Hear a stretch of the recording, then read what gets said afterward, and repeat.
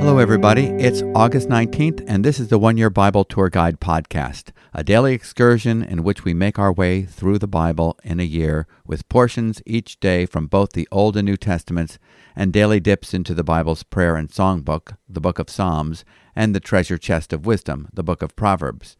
My name is David McAdam, pastor and Bible teacher at New Life Community Church in Concord, Massachusetts, and I hope that today's reading session will encourage you to hold fast to who God is and what He's done in the person of His Son. Yesterday, we began reading from the book of Esther. The hero of the story, interestingly enough, is not Esther or Mordecai, but the unseen one behind each scene, who works all things according to the counsel of His will, in Ephesians chapter 1, verse 11. We understood how Jesus of Nazareth is the greater Esther and the greater Mordecai. As the greater Esther, He not only acted to save His people in the face of possible death, He acted to save His people through His certain death. Jesus did not say, "If I perish, I perish." Jesus knew that for Him, there was no if in God's plan of redemption. He had come to be the sacrificial lamb to save His people from their sins. As the greater Mordecai, He is our kinsman, our intercessor, providing not only for our adoption, but for securing our favored position and enabling us to stand against our enemies. By legal means, by the law of the Spirit of life in Christ Jesus, He releases us from the law of sin and death. Recently, I had the honor of composing a musical theater piece based on the book of Esther, and God willing, we will give you a taste of this at the end of today's podcast. There is so much to glean from reading this account. So let's start where we left off yesterday. We begin with chapter 4, and we will read through to the end of chapter 7. Esther agrees to help the Jews. Chapter 4. When Mordecai learned all that had been done, Mordecai tore his clothes and put on sackcloth and ashes, and went out into the midst of the city, and he cried out with a loud and bitter cry. He went up to the entrance of the king's gate, for no one was allowed to enter the king's gate clothed in sackcloth. And in every province, wherever the king's command and his decree reached, there was great mourning among the Jews, with fasting and weeping and lamenting, and many of them lay in sackcloth and ashes. When Esther's young women and her eunuchs came and told her, the queen was deeply distressed. She sent garments to clothe Mordecai, so that he might take off his sackcloth, but he would not accept them. Then Esther called for Hatach, one of the king's eunuchs, who had been appointed to attend her, and ordered him to go to Mordecai to learn what this was and why it was. Hatach went out to Mordecai in the open square of the city in front of the king's gate, and Mordecai told him all that had happened to him, and the exact sum of money that Haman had promised to pay into the king's treasuries for the destruction of the Jews. Mordecai also gave him a copy of the written decree issued in Susa for their destruction, that he might show it to Esther and explain it to her, and command her to go to the king to beg his favor and plead with him on behalf of her people. And Hatach went and told Esther what Mordecai had said. Then Esther spoke to Hatach and commanded him to go to Mordecai and say, "All the king's servants and the people of the king's provinces know that if any man or woman goes to the king inside the inner court without being called, there is but one law, to be put to death, except the one to whom the king holds out the golden scepter, so that he may live. But as for me, I have not been called to come in to the king these 30 days. And they told Mordecai what Esther had said. Then Mordecai told them to reply to Esther, "Do not think to yourself that in the king's palace you will escape any more than all the other Jews. For if you keep silent at this time, relief and deliverance will rise for the Jews from another place, but you and your father's house will perish. And who knows whether you have not come to the kingdom for such a time as this?" Then Esther told them to reply to Mordecai, "Go, gather all the Jews to be found in Susa, and hold a fast on my behalf, and do not eat or drink for 3 days, night or day. I and my young women will also fast as you do. Then I will go to the king, though it is against the law, and if I perish, I perish." Mordecai then went away and did everything as Esther had ordered him. Esther prepares a banquet. Chapter 5. On the 3rd day, Esther put on her royal robes and stood in the inner court of the king's palace, in front of the king's quarters, while the king was sitting on his royal throne inside the throne room opposite the entrance to the palace. And when the king saw Queen Esther standing in the court, she won favor in his sight, and he held out to Esther the golden scepter that was in his hand. Then Esther approached and touched the tip of the scepter. And the king said to her, "What is it, Queen Esther? What is your request? It shall be given you, even to half of my kingdom." And Esther said, "If it please the king, let the king and Haman come today to a feast that I have prepared for the king." Then the king said, "Bring Haman quickly, so that we may do as Esther has asked." So the king and Haman came to the feast that Esther had prepared.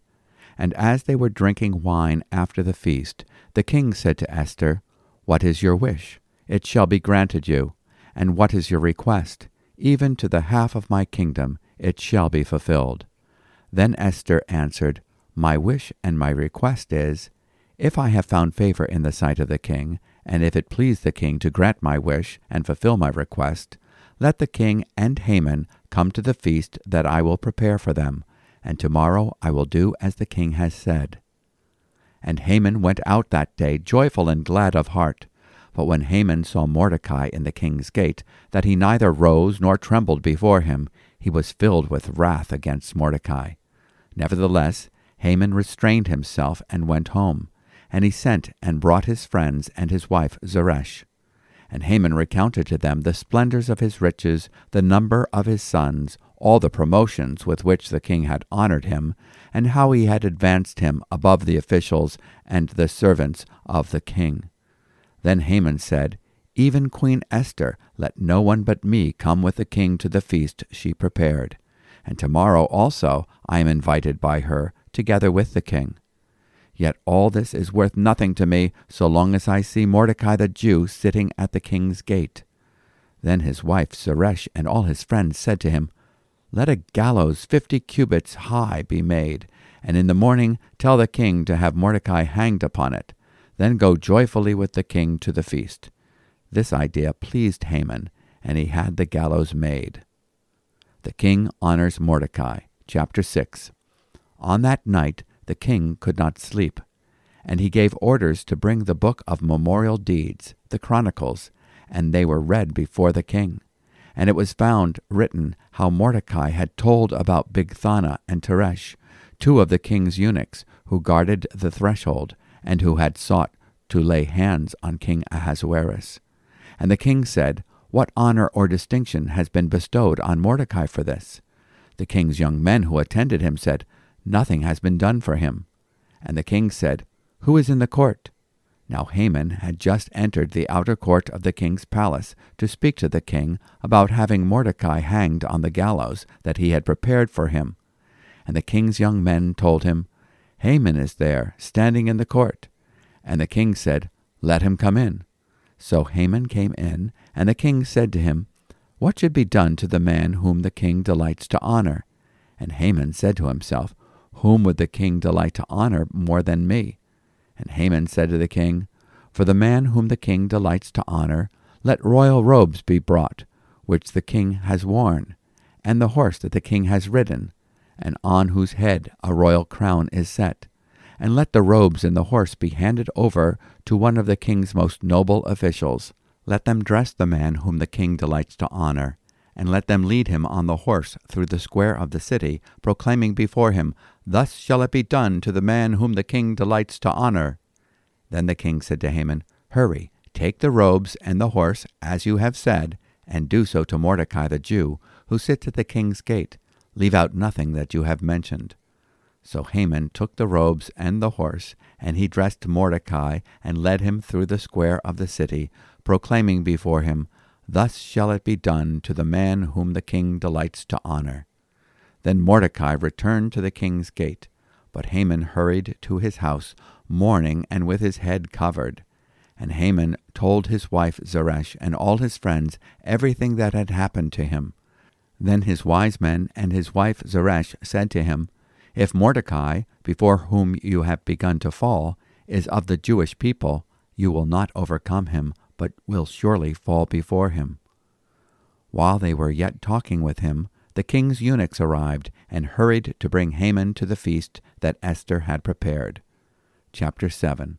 Esther reveals Haman's plot. So the king and Haman went in to feast with Queen Esther.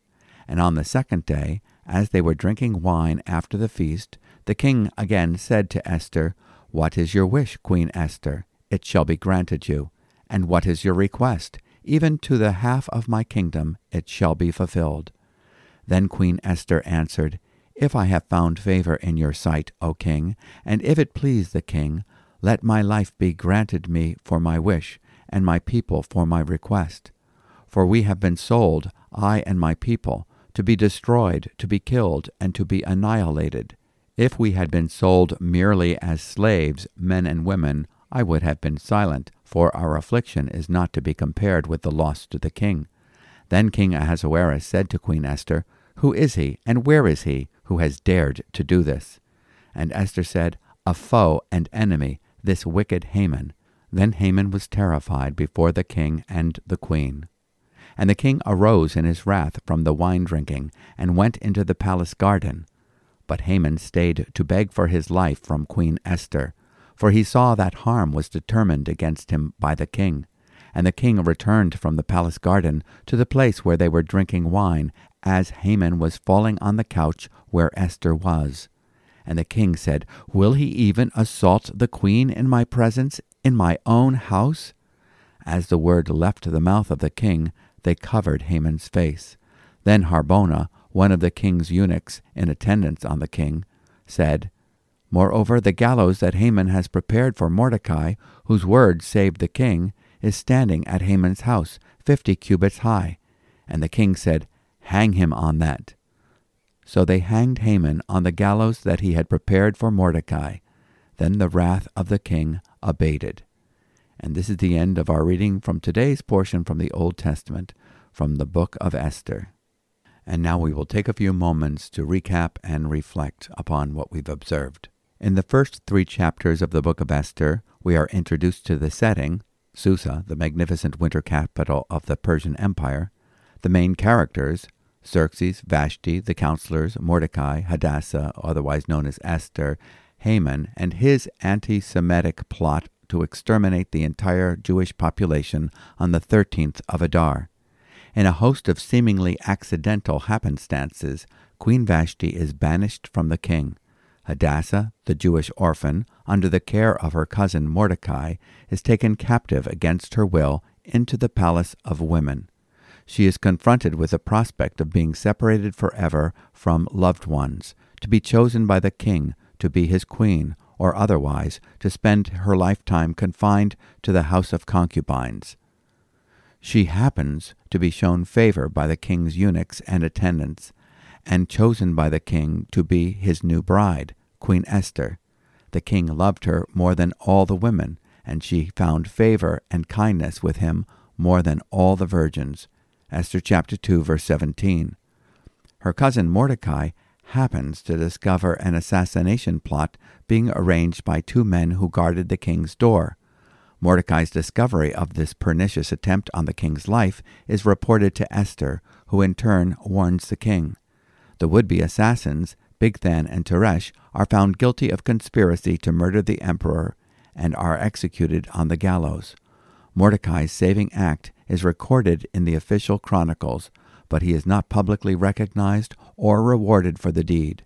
Instead, Haman, a descendant of King Agag and the Amalekites with whom God declared war in Exodus chapter 17, verse 16, seems to take the credit for exposing the plot and is promoted as Grand Vizier.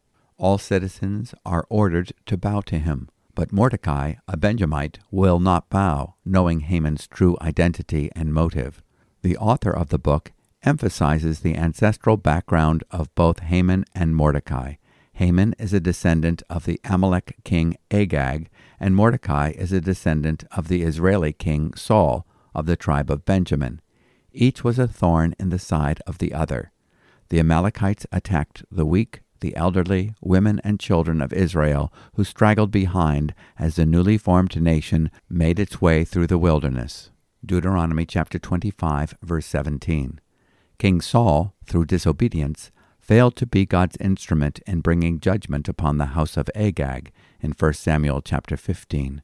As a result, Agag's descendant, Haman, revives the satanic strategy to utterly destroy the Jewish people, the seed of promise, throughout the world. Haman chooses a day that he believes would be favorable to his cause of annihilating the Jews and pleasing to the Ahuras, the Zoroastrian gods of Persia. He does this by casting the Pur. The plural form is Purim, meaning lots. The lots fall on the 13th day of the 12th month, 11 months in the future. Haman goes to the king to get permission to kill the Jews, but he does it in such a way as to keep hidden the identity of these people whom he claims are a threat to the security of the Persian Empire. Xerxes wants to be spared of the details and passively gives Haman his royal signet ring with permission to do as he pleases. Haman then issues the command that, on the 13th of Adar, citizens of Persia were to destroy, kill, and annihilate all the Jews. Throughout the Bible, we see that there is hostility between the lineage of the promised Messiah, the seed of the woman, the virgin-born Christ, who would be a descendant of David and Abraham, and the seed of the serpent, Satan, who is actively at work through principalities and powers. In Genesis chapter 3, verses 14 and 15, we read, "The Lord God said to the serpent, Because you have done this, cursed are you more than all cattle, and more than every beast of the field. On your belly you will go, and dust you will eat all the days of your life. And I will put enmity between you and the woman, and between your seed and her seed. He shall bruise you on the head, and you shall bruise him on the heel."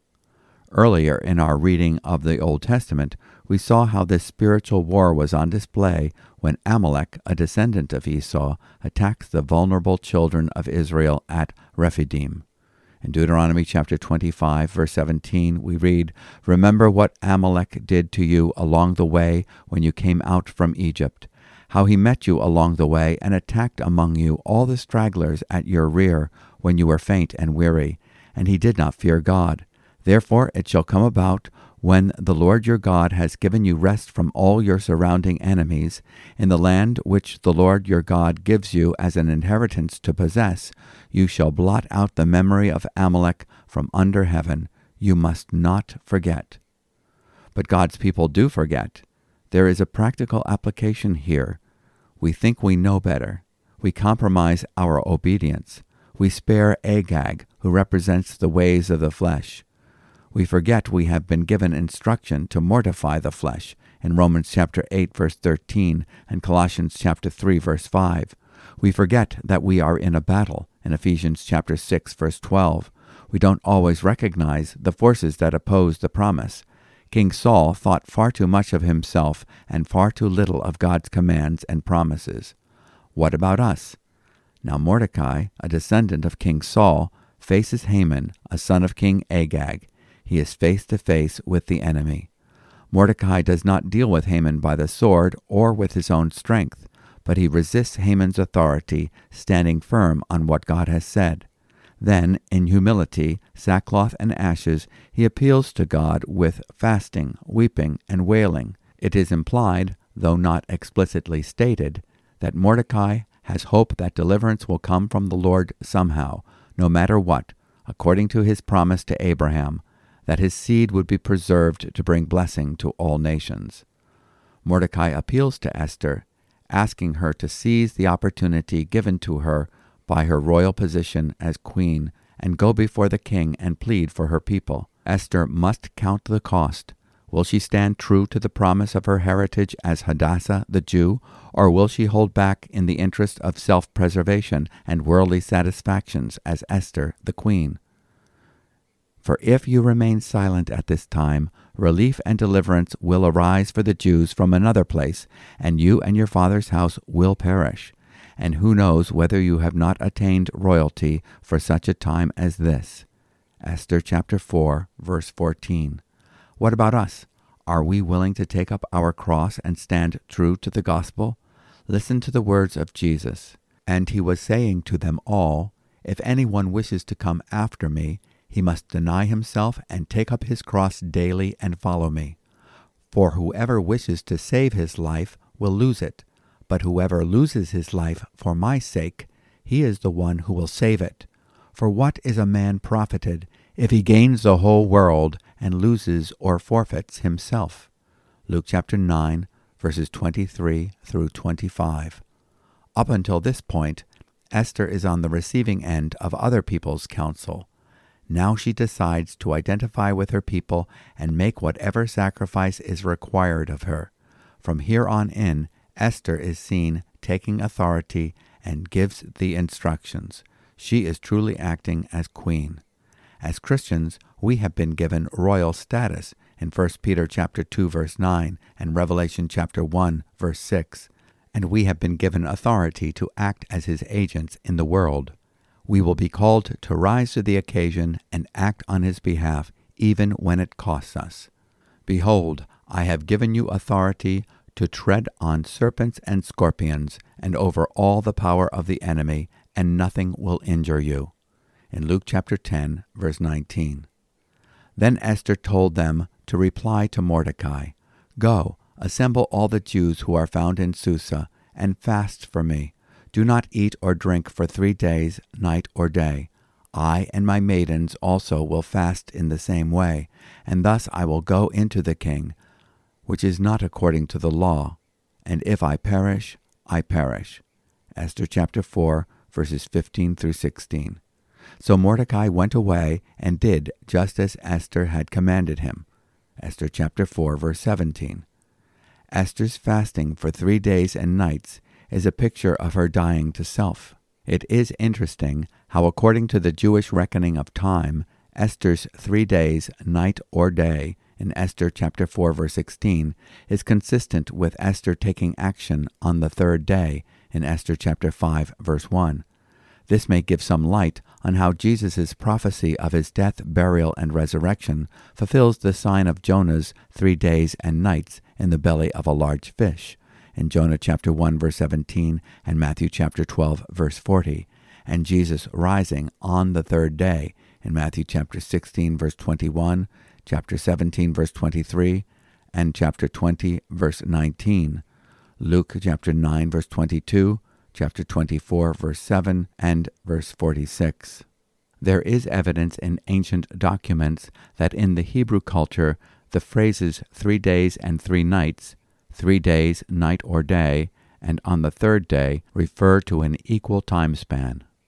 On the 3rd day, Esther rises and makes a bold approach to address the king, not that she had any right of her own to do so, but appealing to the golden scepter of the king's mercy.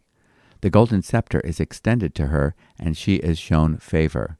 She intercedes, but to the reader's surprise, it is not yet for her ultimate request. She does not yet ask for the deliverance of her people.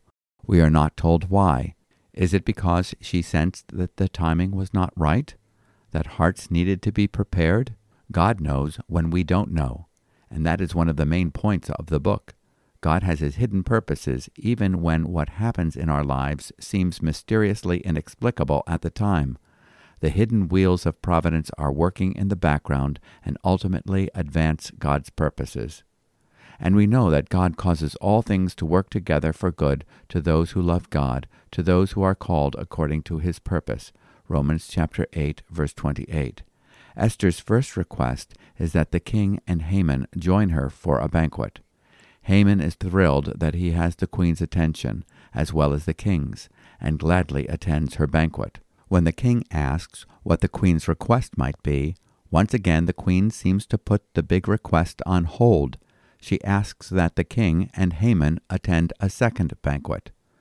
While Haman's pride is fed at the first banquet, Haman is once again irritated when he sees Mordecai, who continues to shame him by stubbornly refusing to bow. He complains to his wife Zeresh and his friends that Mordecai continues to snub him in public. Zeresh and friends suggest that he need not ruin his royal banqueting with the bothersome thoughts of Mordecai's stiff-necked refusal to bow. Zeresh suggests Haman builds a gallows 75 feet tall and hang Mordecai on it. Haman enthusiastically concedes to this plan. Somehow, Mordecai's identity as a Jew is hidden from Zeresh. Esther's identity as Mordecai's cousin and a Jew remains hidden both to Haman and her husband, Xerxes. The central climax of the book takes place between Esther's first banquet in chapter 5, verses 1 through 8, and the second banquet in chapter 7, verses 1 through 9. It is then that Xerxes has his sleepless night and discovers that he failed to honor his savior, Mordecai. It is then that Haman builds his gallows, and in the early hours of the next day goes to the king to get permission to hang Mordecai upon it. It just happens that Haman is on his way to see the king when the king is needing the advice of his most trusted counselor. King asks Haman, what is to be done for the man whom the king desires to honor? Haman, imagining that this hypothetical question refers to the king's desire to honor himself, asks for the highest possible honors the king has at his disposal: the king's robes, the king's horse, and the king's authority to be given to the man whom he desires to honor. He suggests that the king's nobles escort him on parade throughout the city. To Haman's surprise, the king tells Haman to do all that he has proposed for the honor of Mordecai. He is to leave no detail undone. This is where the tables start turning, and the treatment that Haman desired for the Jews begins to fall on him. Haman is shamed once again. When Haman's friends and his wife hear of this, they predict his downfall.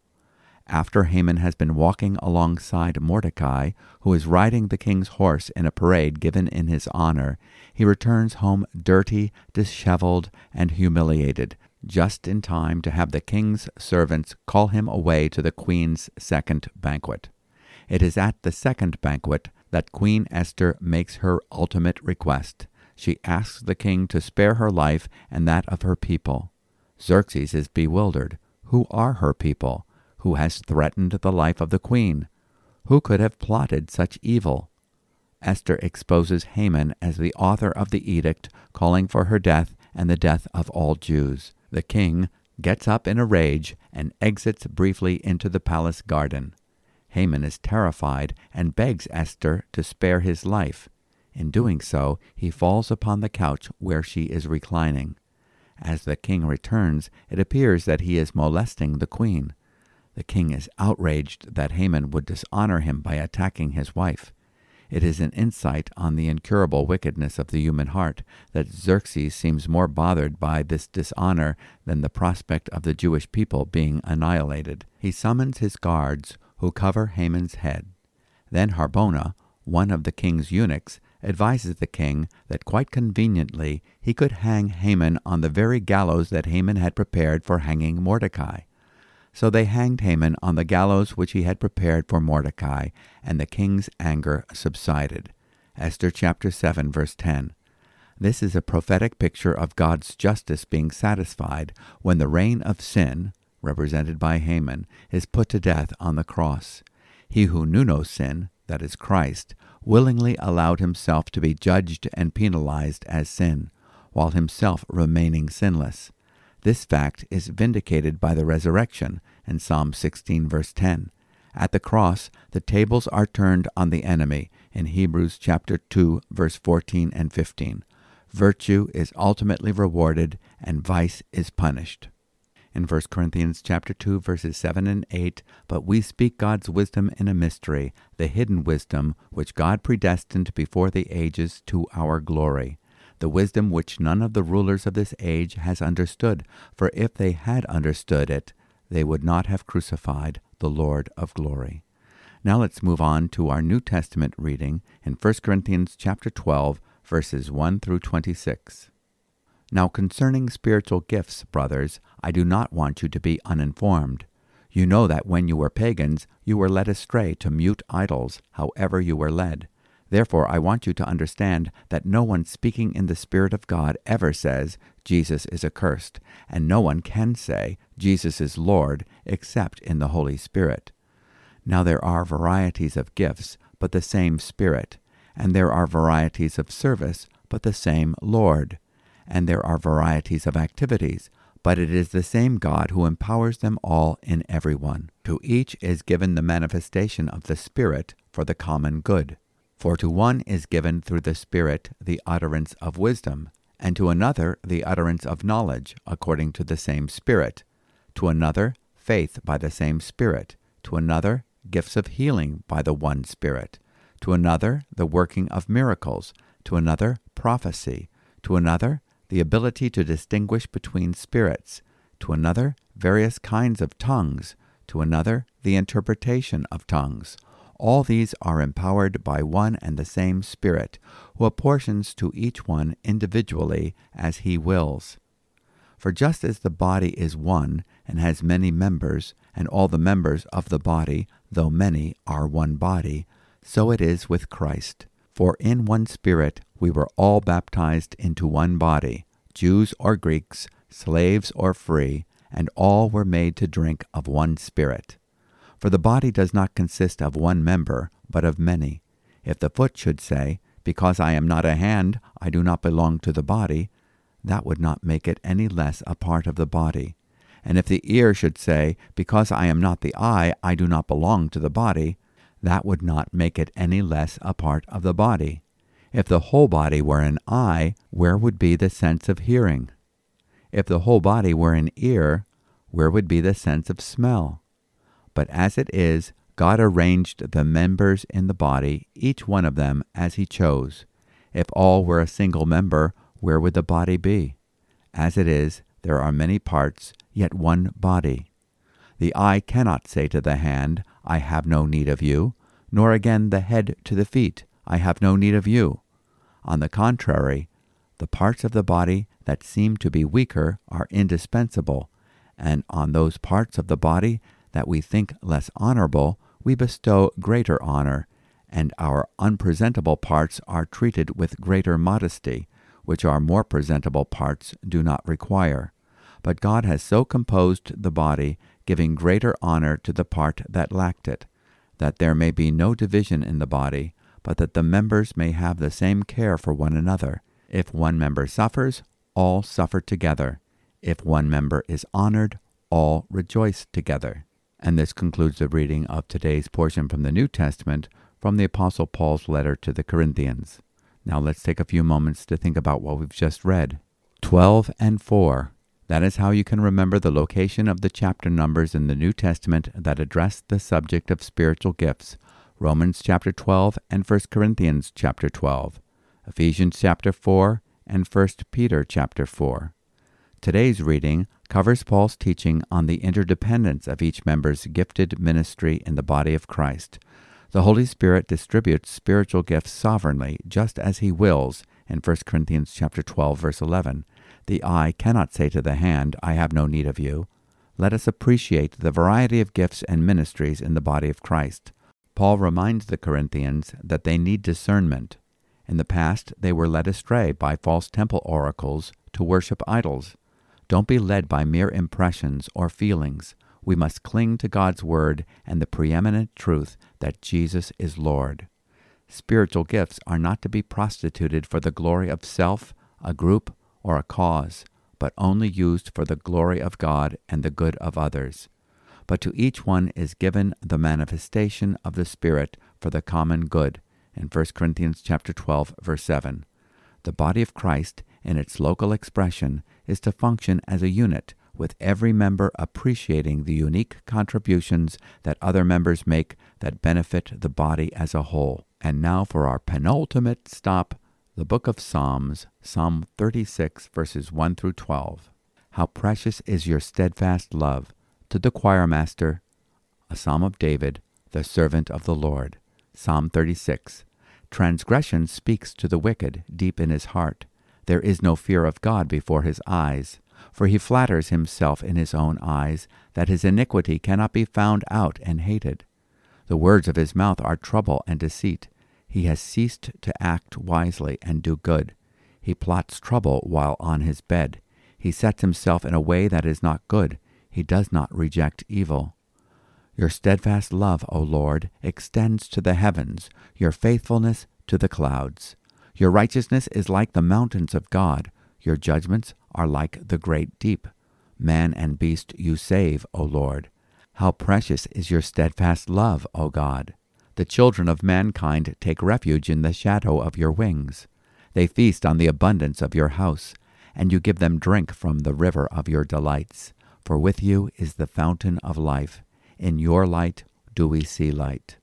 O continue your steadfast love to those who know you, and your righteousness to the upright of heart. Let not the foot of arrogance come upon me, nor the hand of the wicked drive me away. There the evildoers lie fallen. They are thrust down, unable to rise. Psalm 36 verses 1 through 4 describe the life of the person who gives no regard to God's self-revelation in His Word. They are not in a right relationship with God. This is called wickedness in the Bible. There is no fear of God, no sense of His presence, His holiness, and their ultimate accountability to Him. This person is self-deceived. In verse 2, his speech is unwholesome. He is foolish in his thinking and lacks wisdom for his decisions. He gives in to the patterns of the flesh and does not reject what is wrong. In contrast to man in his corruption, the psalmist pictures God in His faithfulness. His love is steadfast, and together with His faithfulness reaches to the skies. The majesty of His righteousness is likened to the mountains. The greatness of His justice is likened to the vastness of the seas. God mercifully provides rescue and refuge in verses 6 through 7.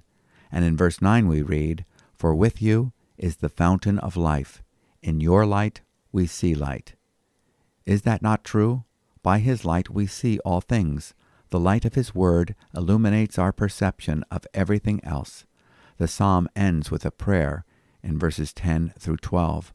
O continue your loving kindness to those who know you, and your righteousness to the upright in heart. Let not the foot of pride come upon me, and let not the hand of the wicked drive me away. There the doers of iniquity have fallen. They have been thrust down and cannot rise. Now for our final stop in our Bible reading tour, we go to the book of Proverbs, chapter 21, verses 21 and 22. Whoever pursues righteousness and kindness will find life, righteousness, and honor.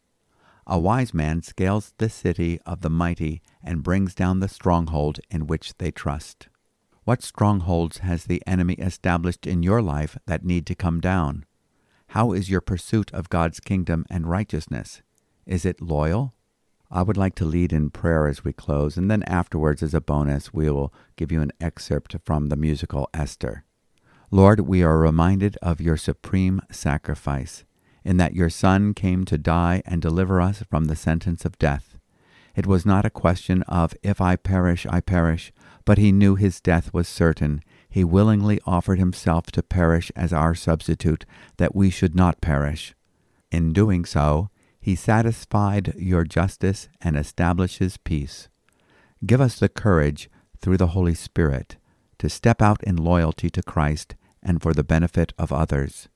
When a chance for deliverance exists, and there are evils we can resist, help us to take the risk for such a time as this. In Jesus' name, Amen.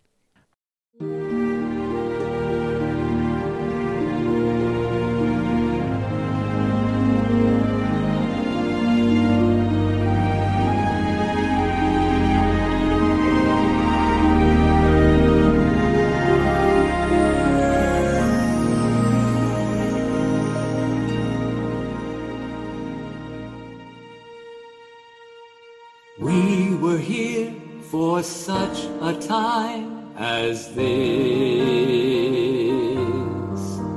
when all that's dear is on the line. We must take the risk.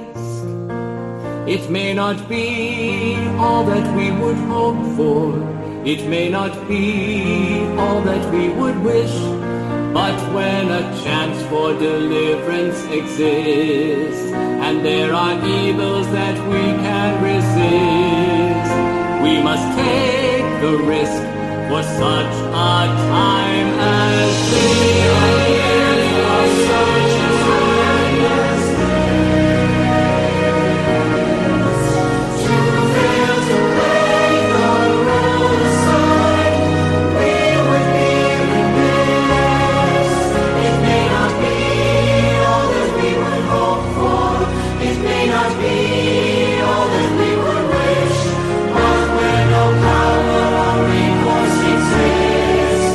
Save a people who